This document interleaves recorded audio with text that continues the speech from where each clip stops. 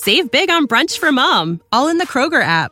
Get 16-ounce packs of flavorful Angus 90% lean ground sirloin for $4.99 each with a digital coupon. Then buy 2, get 2 free on 12 packs of delicious Coca-Cola, Pepsi, or 7-Up, all with your card. Shop these deals at your local Kroger today, or tap the screen now to download the Kroger app to save big today. Kroger, fresh for everyone. Prices and product availability subject to change. Restrictions apply. See site for details. If you recall last month, we discussed the case of the Church of the Lukumi Babaluaye versus the city of Hialeah. The landmark Supreme Court decision had a significant impact on the city of Hialeah in particular, but is much more influential in the case of religious liberty and particularly free exercise of religion in the United States. And while the case of the Church of the Lukumi Babaluaye winds up becoming a very big deal, and it was an important conflict between church and city in 1987, it was not the biggest story related to religion in and around Miami in 1987. Not by a long shot. That's because for 2 days, Miami became the ecclesiastical and geopolitical center of the world. Miami hosted the President of the United States, and it wasn't the biggest guest on the card. And today, this day in Miami history, September 11th, 1987, Pope John Paul II presided over Mass in Tamiami Park, a ceremony truly befitting a South Florida experience, imperfect yet divine. The high times and low times, all in the nightlife. Miami sunrise will open your eyes, but when the day breaks, you feel the sun kiss. Is this paradise or what you wish? It's true that Pope John Paul II visited South Florida in September of 1987. But it's also true that the Vicar of Christ can't just stroll into town. In fact, preparations for the trip went back nearly 2 years. In the September 3rd, 1986 edition of the Miami News, under the headline Answered Prayers, Nancy Moncrief Phillips reported that an advanced team from the National Conference of Catholic Bishops was looking at possible sites for a massive outdoor mass when Miami hosted the pontiff in September of 1987. Those sites included Opa-locka Airport and Tamiami Park. Finally, on November 5th, 1986, Archbishop Edward McCarthy shared the good news with the South Florida community. We expect that his visit will touch the lives, of course, of millions, of perhaps millions here in South Florida, but actually at the Mass we're expecting between 300,000 and 500,000. McCarthy, like most in South Florida, was not a native South Floridian. He grew up in Cincinnati. He went to the seminary and was ordained early because of the number of priests that were being sent to assist as chaplains in World War II. His accelerated start was a sign of things to come. I'll let the legendary Ann Bishop explain McCarthy's route to Miami, from part of a special she did on McCarthy before the Pope's visit in 1987. As his career expanded, he took on more duties within the Diocese of Cincinnati and became auxiliary bishop in 1965. In 1970, he was sent to Phoenix, Arizona, but it was not a lifetime appointment, although he thought it would be. In 1976, the call to Miami to assist the gravely ill Bishop Coleman Carroll and to succeed him after his death in 1977. McCarthy considered this the coup of his career. And why wouldn't he? Not only had he landed a papal visit for the Miami Archdiocese, he landed the first stop of the Pope's cross-country tour in 1987. A man who knows a lot about McCarthy and the Pope's trip to Miami is Monsignor Pablo Navarro, now the rector of St. John Vianney College Seminary, located in Westchester. Navarro served as priest secretary to Archbishop McCarthy. I was the assistant to Archbishop McCarthy for a few years, since 1979 through 1993. And, in the interest of full disclosure, I should let you know that he also married me and my wife in 2016. It would be the job of Navarro, Archbishop McCarthy, and the rest of the Archdiocese to get the pontiff into Miami accomplish the goals of the trip, and get him out of town in less than a day. And while the total amount of time in South Florida would add up to less than 24 hours, it would be an unbelievably packed schedule, full of religion, geopolitics, and reconciliation. But as I said earlier, the Pope can't just stroll into town. We were kind of drilled about all this for a previous year, both by the Secret Service, who handles all the visits of any diplomat or any foreign dignitary, as well as the Vatican Secret Service, who obviously was concerned about his security. We were receiving instructions from the point of view of how to handle the Holy Father, from a point of view of a head of state. But I also had, even more importantly, the concern of he is our religious leader. He's not just a head of state. There were plenty of preparations needed for the Pontiff's visit, ranging from the spiritual, like Archbishop McCarthy blessing a giant rosary hanging off a building called The Falls in downtown Miami. For your mercy and justice, your reward for your faithful servants will be a crown of life. We ask this through Christ our Lord. To the mundane.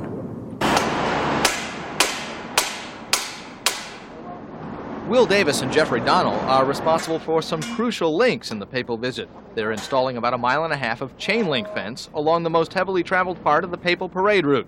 This is the electric company's front line, laying cable for the world's press and making sure the Pope doesn't blow a fuse while here. Fire rescue and mass officials worry that the smallest insects will become one of their biggest safety hazards when hundreds of thousands of people crowd onto the mass site. Despite their best efforts, they've tried at least 3 different chemicals. Red fire ants are still easily found all over the mass site. Even local businesses and entrepreneurs got in on the action. This McDonald's is strategically located, and for that reason, some strategic McPlanning is in order. We'll have to have added security and added staffing, and inventories would have to be increased. It's logistics problems, yes. And that's what Cabrera and other business owners along Biscayne Boulevard met to discuss today. We could conceivably wake up on Thursday morning and have 300,000 people standing on the boulevard. Felix Fontanius of Miami, he's a carpet cleaner, but in his free time, he makes Pope buttons to sell at $2 a piece. He's already sold 5,000. And we expect to sell another 5,000 buttons on that day. There were plenty of parking spaces, but prices climbed to $10 each at Richard East's front yard, who had no second thoughts about charging. Why not? They do it in the Orange Bowl. Is this anything like an Orange Bowl game? Yeah, it's better. The arrival of any head of state to South Florida would be an all-hands-on-deck situation for local and state government. However, there was a pressing question. Pope John Paul II isn't just the head of state for Vatican City. He's a religious figure, and how would assisting the Pope's visit be compatible with the beliefs of separation of church and state? If you're a true South Floridian, you should know by now that the biggest areas of conflict around this issue, just like the biggest areas of conflict in pretty much everyday life down here, would deal with parking and transportation. The altar for the huge papal mass is already taking shape, but plans to get the faithful here are anything but locked down. 600 school buses to be chartered by Metro government are the hang-up. Dade School Board refuses to accept any liability for potential lawsuits, including challenges to the deal's constitutionality. And that would have the consequence of reducing the funds which are available to the children in the classrooms. Questions also circled around a Metro Dade initiative called the Pope Hotline. It is exactly what you think it is based on the name. Folks with questions about the Pope's 2-day visit have already topped the 900 mark, and there's still 3 weeks to go. With all these big questions swirling, it's really important we don't forget the small details, too. The Pope was going to stay overnight at Archbishop McCarthy's house. There had to be preparations made. That was one of the specific areas of focus of Monsignor Navarro. Alongside Zoila Diaz, who was the director of lay ministries for the Archdiocese for decades. You can hear Diaz speak here to WTVJ News Channel 4. to have plan A, B, and C and type of thing. So you're operating on Murphy's Law. Yes. If anything could go wrong, it will go wrong. So we want to be ready for that thing that goes wrong. And hope that everything goes right. And hope and pray everything goes right. You've been doing a lot of praying? Oh, yes. You bet. Finally, on September 10th, 1987, at just around 2 p.m., Pope John Paul II stepped off of Shepherd 1 and onto the ground of Miami-Dade County, greeting President Ronald Reagan and First Lady Nancy Reagan, who were standing at the bottom of the stairs. President waiting for the Pope. Remember, he hasn't been standing there long, but there is the Pope. After greeting the Reagans, Pope John Paul II did not kiss the ground in Miami, a bit of a departure from the norm. But what he did do was, after greeting dignitaries, walk right over to a waiting podium, and after a brief introduction by the president, Your Holiness, I know that in your travels you've made it a point to speak to people in their own language. Well, here in Miami, I have a suspicion that you will find many in your audience eager to hear you speak the beautiful language of Spain.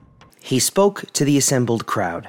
Like so many before me, coming to America and to this very city of Miami, I come as a pilgrim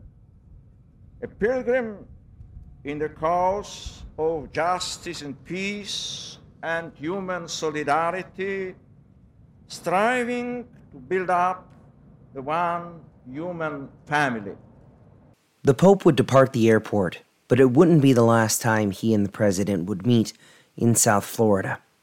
From the airport, he headed to St. Mary Cathedral. He spoke to the assembled crowd in English. It is a great joy for me to begin my pastoral visit here in Miami, in this cathedral of St. Mary's. And, per President Reagan's expectation, Spanish. Queridos hermanos y hermanas, como pastor de la Iglesia Universal, he recibido la gracia de las oraciones de millones de fieles de todo el mundo. The multilingual pontiff wasn't done yet, though. After he stepped outside of St. Mary Church, he addressed the local crowd in Creole.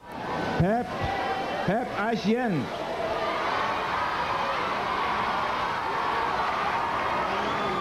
Ven sarienu, ven remen nuanpil, ven konen yan, nap sufri an ba tut kalite tetre.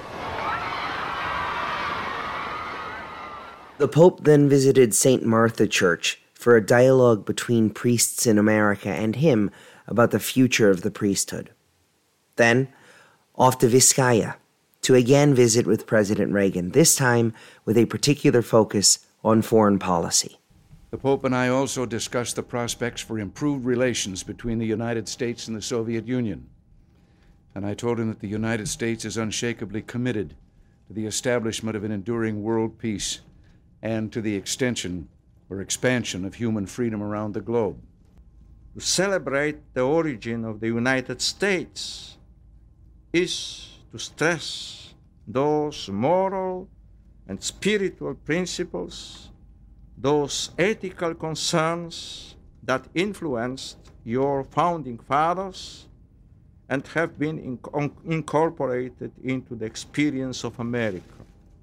While the formal foreign policy discussion concluded at Vizcaya, the parade back to the Archbishop's home on the night of September 10th lent itself to some informal foreign policy politicking. A big goal of Miami's robust Cuban community was to communicate to the Pope their desire for him to pray for the island of Cuba and take action to reform the island. Green bows, symbolizing hope, adorn the windows and entrances at Little Havana businesses. The brightly colored ribbons are also part of the window dressing at a Nicaraguan restaurant in Sweetwater. It's the work of 100 Cuban-American women who say they're fighting to preserve human rights in Cuba and Nicaragua. It's unlikely the Pope will even see the Cubans and Nicaraguans with their green bows, but organizers hope their message will get across through the media. Green bows and media coverage may have been effective. We're not quite sure. but there is definitely one way that we know this message was relayed to the Pope. It's a quite unique manner on the way back to Archbishop McCarthy's house. This from Monsignor Navarro. We had the parade through Biscayne Boulevard, which was, by the way, was very, very funny because all these people were holding signs up in Polish, and the Archbishop sort of innocently, said that there are many Polish people in the Archdiocese. So the Holy Father just laughed and he said, "No, they're Cubans holding up signs saying pray for Cuba in Polish." They did their research. But anyway, they surely did. After the conclusion of the meeting at Vizcaya, it was time to head to Archbishop McCarthy's residence. But between Vizcaya, on the very northern end of Coconut Grove, and Archbishop McCarthy's residence in Morningside, there was time for a Biscayne Bay parade. Even though the mass that would happen in Tamiami Park would be the larger gathering, drawing more than 250,000 people, the parade was the real opportunity for all Miamians, no matter their faith tradition, to take in something from the Pope's visit. The excitement of seeing the Pope is not just confined to the thousands of Catholics who line the parade route. Ruth Covington is a practicing Methodist. Just when they said, "Here he comes," so I just, just chills went down my spine. When the Pope arrived at 5260 Northeast 7th Avenue, across from Morningside Park, it was time for dinner, well past 9 p.m. But it's important to remember, the Pontiff was still on Italian time. Despite the protestations of his advisors, the local archdiocese had a card up their sleeve to make sure the Pope was enjoying his late evening. But he was all animated, and he basically was enjoying the dinner because on top of everything else, we had this one musician, a harpist, Peruvian harpist, that played some of the Polish mountain songs. So, of course, the Holy Father was also singing along, so he was very animated, and his personal secretary was Monsignor Jivish, was dead set that he should go to bed and rest. Well, he would have none of it. When you need mealtime inspiration, it's worth shopping Kroger, where you'll find over 30,000 mouth-watering choices that excite your inner foodie. And no matter what tasty choice you make, you'll enjoy our everyday low prices, plus extra ways to save, like digital coupons worth over $600 each week. You can also save up to $1 off per gallon at the pump with fuel points. More savings and more inspiring flavors make shopping Kroger worth it every time. Kroger, fresh for everyone. Fuel restrictions apply. When you need mealtime inspiration, it's worth shopping Kroger, where you'll find over 30,000 mouth-watering choices that excite your inner foodie. And no matter what tasty choice you make, you'll enjoy our everyday low prices, plus extra ways to save, like digital coupons worth over $600 each week. You can also save up to $1 off per gallon at the pump with fuel points. More savings and more inspiring flavors make shopping Kroger worth it every time. Kroger, fresh for everyone. Fuel restrictions apply. Eventually, the dining and the music came to an end, and the Pope did get a few hours of sleep. But he woke up early the next day, and a series of coincidences landed Monsignor Pablo Navarro a one-on-one with Pope John Paul II. We were told that nobody should talk to him because he's to gather his thoughts. But of course, his secretary was supposed to serve him breakfast in his room. But his secretary overslept because of the jet lag. So I was having breakfast on my own. And he just came out, and since I was told, that he didn't talk to me, but I picked up everything to go into the kitchen, and he just motioned and says, "No, I'll have breakfast with you." So, there's one of those curveballs that you could have never planned, but it just happened. That was a once-in-a-lifetime unbelievable event, totally unplanned. I was extremely clumsy the first few minutes because I didn't know, I was sort of babbling away, not knowing what to say.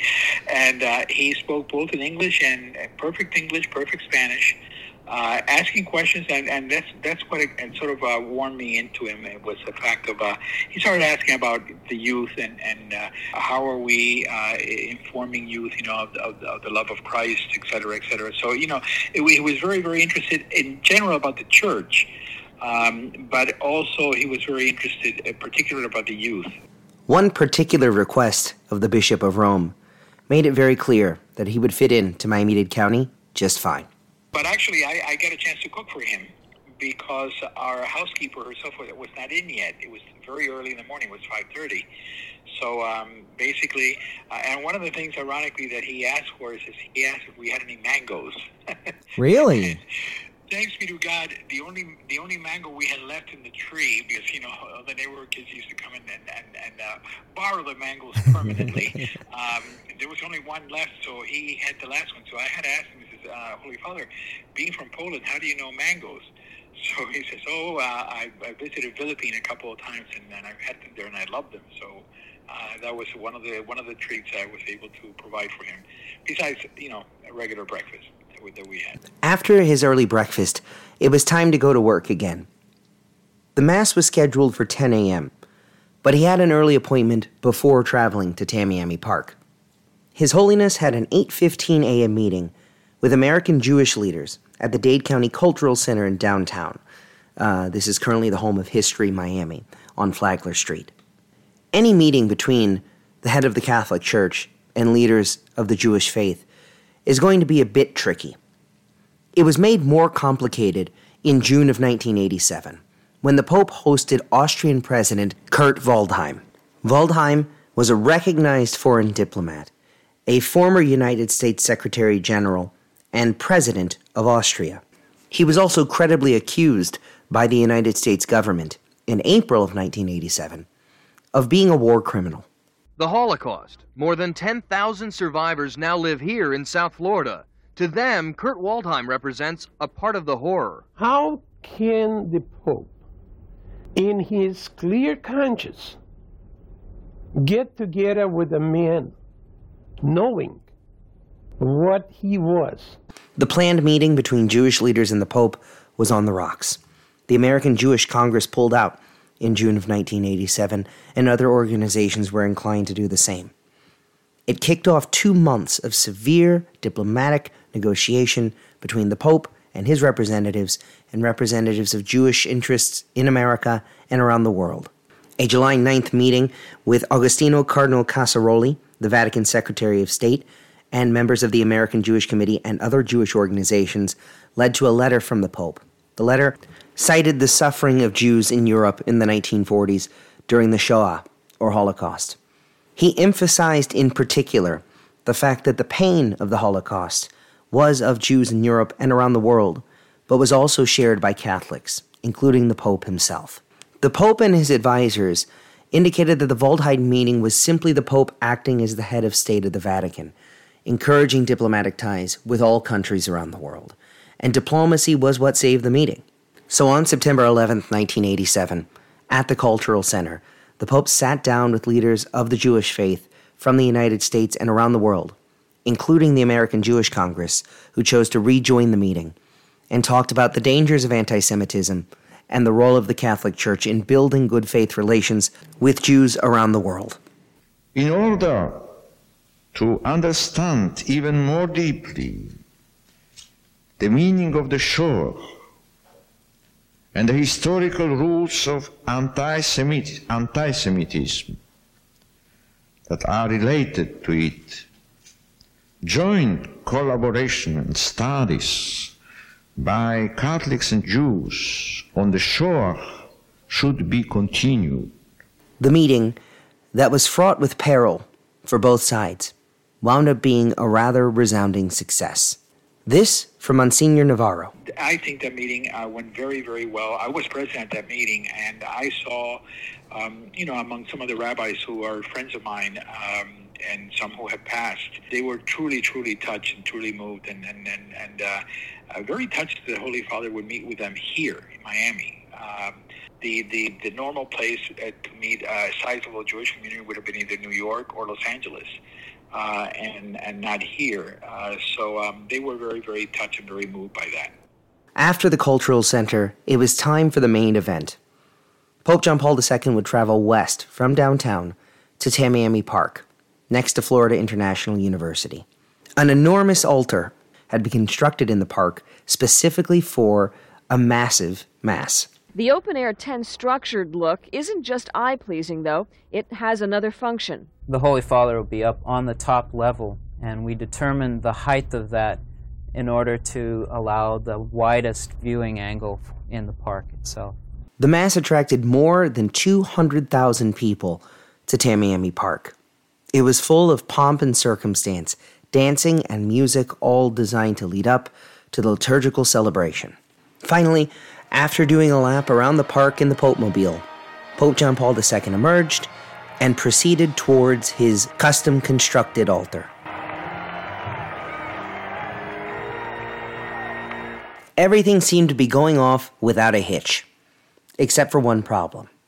And that's a problem that any South Floridian knows is always lurking around the corner in early to mid-September. You don't have any rain there. Well, it's just starting to come down now, but no one talked about leaving or being uncomfortable or taking umbrellas out. I mean, I really just think that some people think it held up just long enough for the Pope to make his way around and be able to get up on the altar. And I really think that the way everyone feels here today, they get rained on, so be it. Well, actually, it is raining. Now, it's not a hard rain. It's sort of one of those little spritzers that we get now and again. I'm sure it's going to blow right over. Michelle Gillen and Ann Bishop are two of the most important voices in journalism in South Florida. They never got much wrong in both of their storied careers, but they could not have been more wrong on this day. Those dark clouds were not just passing moments of warning. They were signs of what was about to come from the skies above. It was during the gospel acclamation, moments before Pope John Paul II would take the lectern and deliver his homily. The homily that 250,000 people were waiting for. This is what viewers of WPLG heard right before the Pope began to speak. We are certainly getting the full impact of the rain that has been hovering around us right now. And you can see all of the umbrellas obviously up on the altar and trying to keep things dry and see if this will blow over. It is a heavy, driving downpour and lots of lightning.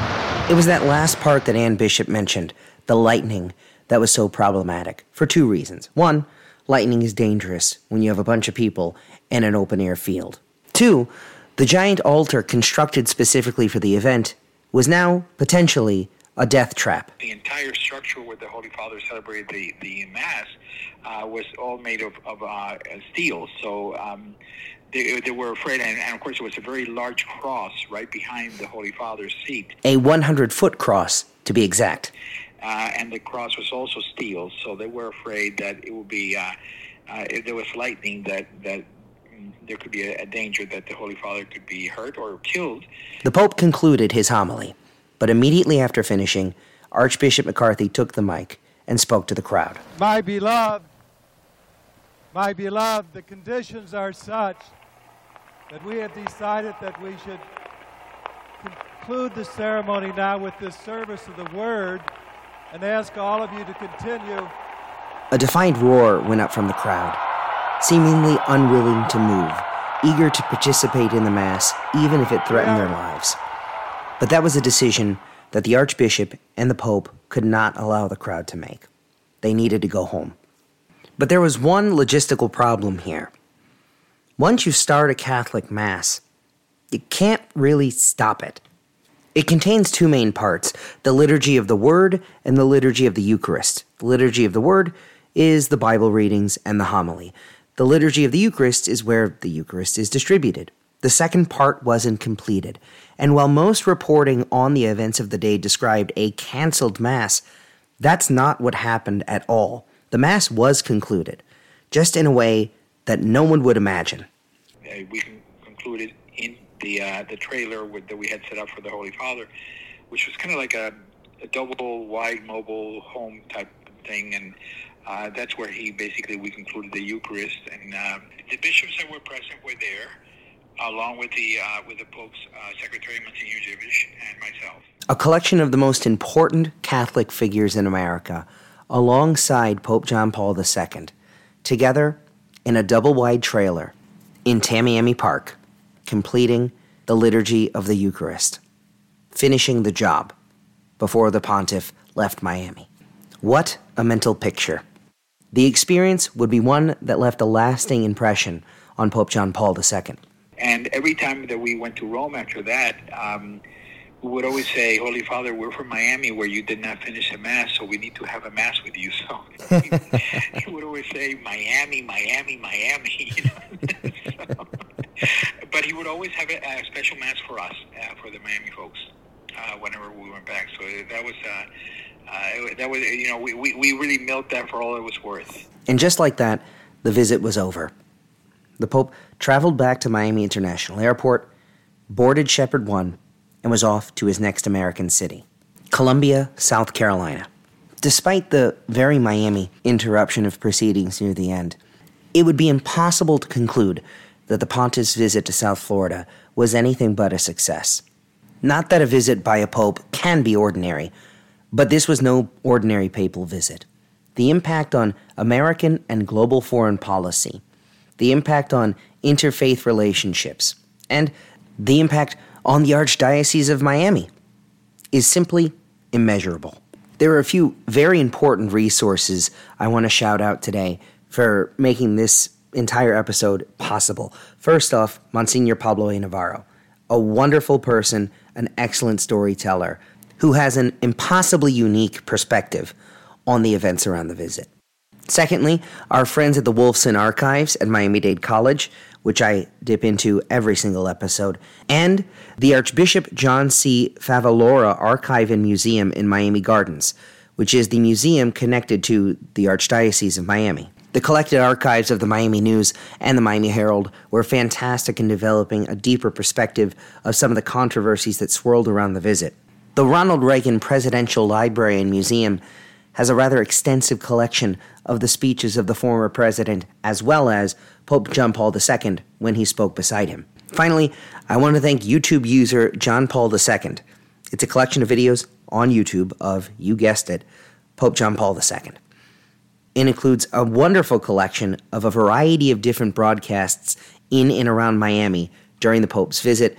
It was really invaluable in being able to compare different stations' coverage. So thank you very much. If you're interested in all matters papal, go ahead and subscribe to that YouTube channel. Lastly, as always, I want to thank you, the listener, for sticking around. This is a little bit of a longer episode than normal, but there was so much good stuff around it. It was very hard to make cuts. There will be a bonus episode coming out sometime either later this week or early next week, featuring the full discussion that I had with Monsignor Pablo Navarro. There's even more good stuff in there, so do be sure to check that out when it drops. If you like what you hear, make sure you're subscribed to This Day in Miami History on your preferred podcast provider, and if you like it even more than normal, make sure you leave good feedback wherever you listen to podcasts. It really helps the show. I really do appreciate it. I'm going to encourage you to visit thisdaymiamipod.com and find us on social media at This Day Miami Pod on Facebook, Twitter, and Instagram, even more than normal, because I'm hoping later this week I'll be able to share with you something that most Miamians and most of those interested in the Pope have never seen before. I can't give the full details. I'm still working on it, but I'm very excited, so stay tuned. With that cliffhanger sufficiently shared, I leave you now. As always, thank you so much for listening, and I've been Matthew Bunch. The high times and low times, all in the nightlife. Miami sunrise will open your eyes. But when the day breaks, you feel the sun kiss. If it's paradise on what you wish. When you need mealtime inspiration, it's worth shopping Kroger, where you'll find over 30,000 mouth-watering choices that excite your inner foodie. And no matter what tasty choice you make, you'll enjoy our everyday low prices, plus extra ways to save, like digital coupons worth over $600 each week. You can also save up to $1 off per gallon at the pump with fuel points. More savings and more inspiring flavors make shopping Kroger worth it every time. Kroger, fresh for everyone. Fuel restrictions apply. Save big on brunch for mom, all in the Kroger app. Get 16-ounce packs of flavorful Angus 90% lean ground sirloin for $4.99 each with a digital coupon. Then buy 2, get 2 free on 12 packs of delicious Coca-Cola, Pepsi, or 7-Up, all with your card. Shop these deals at your local Kroger today, or tap the screen now to download the Kroger app to save big today. Kroger, fresh for everyone. Prices and product availability subject to change. Restrictions apply. See site for details.